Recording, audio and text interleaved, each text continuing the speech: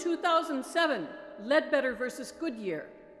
Is the individual statutorily entitled to sue for reparations for pay discrimination? The court does not comprehend or is indifferent to the insidious way in which women can be victims of pay discrimination.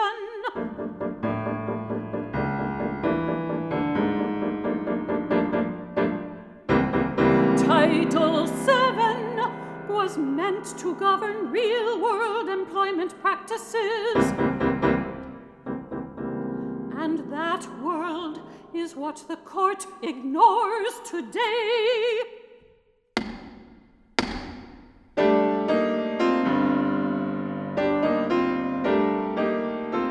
Ruth Bader Ginsburg, the U.S. Supreme Court Justice. Ruth Bader Ginsburg, the mother and mother-in-law. Ruth Bader Ginsburg, the music lover. And, thanks to the Notorious RBG blog, Ruth Bader Ginsburg, the unexpected pop culture icon. Now, the 85-year-old Ginsburg is also the inspiration for and the subject and dedicatee of a new recording of art songs, many composed specifically for her. Throwing out pre-clearance when it has worked and is continuing to work is like throwing away your umbrella in a rainstorm because you are not getting wet. The recording, the Notorious RBG in Song, was released this year in celebration of the quarter-century mark of Ginsburg's career on the Supreme Court. And it isn't the first musical tribute Ginsburg's children, Columbia University Law School professor Jane Ginsburg and CD Records founder and president James Ginsburg, have given their mother, whose love of opera is almost as well known as her championing of gender-based equality and her dissenter's jabot. With the 80th birthday celebration 5 years ago, my sister and I, as a gift, thought Mom would enjoy having some special songs written by women composers based on texts which we chose, and two of those were, in fact, tributes to her written at her 50th birthday. Those songs and several others now appear on Notorious RBG in Song, a new release on the Cedille label featuring music by Vivian Fung, Stacey Garrop, Derek Wang, Lori Laitman, and Ginsburg's daughter-in-law, composer and soprano Patrice Michaels, who also performs the songs with pianist Guang Hao Wang. Since I am a composer and since I do sing, I could really see how my contribution could best be made as something that is performable in perpetuity by other singers. And of course, I knew that I would need to include pieces of her dissenting opinions. I felt that nothing written about her would be complete without her public voice being presented. Taken together, the texts of those songs read like a biography of Ginsburg, accentuating the softer side of a woman whose popular image has come to represent formidable intellect and unflagging strength of will. Michael's The Long View, a portrait of Ruth Bader Ginsburg in song, gives us a look into her mother-in-law's family, Ginsburg's beloved mother Celia, who died when Ginsburg was in her teens, Ginsburg's father-in-law, who encouraged her to find a way to attend law school while caring for a baby, Ginsburg's son and his schoolboy prank involving an elevator, and Ginsburg's husband, the attorney Martin Ginsburg, to whom she was unswervingly devoted until his death in 2010. Stacey Garrop's My Dearest Ruth reveals an intimate moment in the Ginsburgs' relationship with a poignant musical setting of a letter Martin Ginsburg wrote his wife while in the hospital with what would be his final illness. My dearest Ruth, you are the only person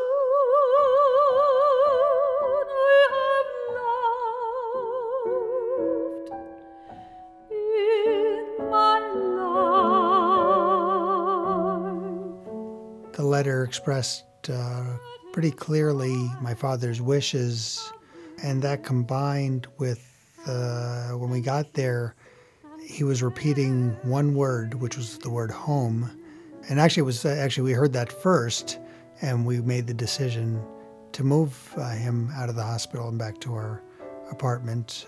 And then we found the letter, which confronted the issue more eloquently, basically saying, it's time for me to let go. So It was quite powerful between him repeating home over and over again and then finding this letter. Almost from the day we first met, some 56 years ago. Despite Ginsburg's brilliant legal career, her family have maintained, even publicly as in the documentary RBG, that Ginsburg's talents do not extend to cooking. Ginsburg's career of kitchen mishaps is the inspiration for Pot Roast a la RBG, in which Canadian composer Vivian Fung sets Jane Ginsburg's spoof of a pot roast recipe that includes family inside jokes in the form of step-by-step instructions, such as slice the former brisket against the grain and keeping your fingers well out of the knife's path. The memory of the roast ham with sliced thumb should serve as sufficient admonition. And don't forget to heat, but not bake, the plates. Remove the former brisket and most of the carrots from the pot and puree the remaining contents in a blender. The blender contents are doomed to become sauce. The recording closes with an aria from Derek Wang's one-act opera Scalia/Ginsburg, inspired by the deep friendship that, despite vastly different views of politics and the law, prevailed between the American judicial system's most famous odd couple. You are searching in vain for a bright line solution. It was actually their love of opera that brought the politically and legalistically opposed Ginsburg and Scalia together as friends. In addition to attending opera performances together, Ginsburg and Scalia even appeared as party guests in Washington Opera's 1994 production of Richard Strauss's opera Ariadne auf Naxos. Ginsburg loves opera so much, in fact, that she has said publicly that she would have loved to become a great opera singer had she had the talent for it. She followed a different path, but now she has a daughter-in-law through whom she can live vicariously. Oh, we have so much fun. We get to travel together nowadays, sadly, because Marty has passed. We are very often her dates at the opera, the whole gang of us. And it's just so much fun to talk about what we've heard. And of course, she's been extremely generous as this song cycle has been taking shape. She has often invited me to perform pieces. If she's giving a lecture about opera, I will often be included. So it's a unique experience to be in a room of about 1,500 lawyers providing musical examples of what Ruth Bader Ginsburg is talking about. And, of course, that desire to be a great opera diva is actually reflected in Patrice's setting of the last song. Rather than having her use words to describe the answer to a question that an audience member asked her about polarization, I have her sing an extended vocalese on ah with high-flying roulades and fabulous ornamentation. So I think she gets a kick out of that. And the second part of the question was about Polarization.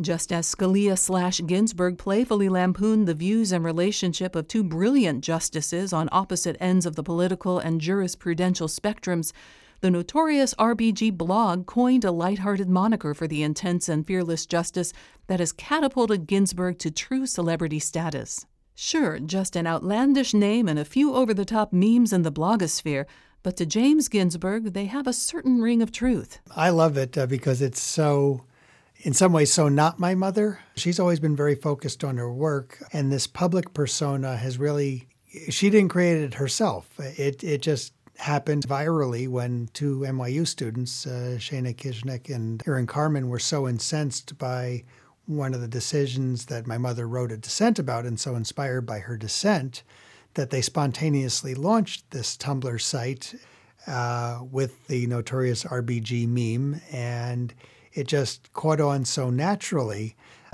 She's this 85-year-old bubby, and yet she is a pop icon now. That pop icon even has her own record deal. Now we're freeing the people we used to hold captive. I'm Jennifer Hambrick with Classical 101, WOSU Public Media in Columbus. If we hadn't been willing to be so adaptive.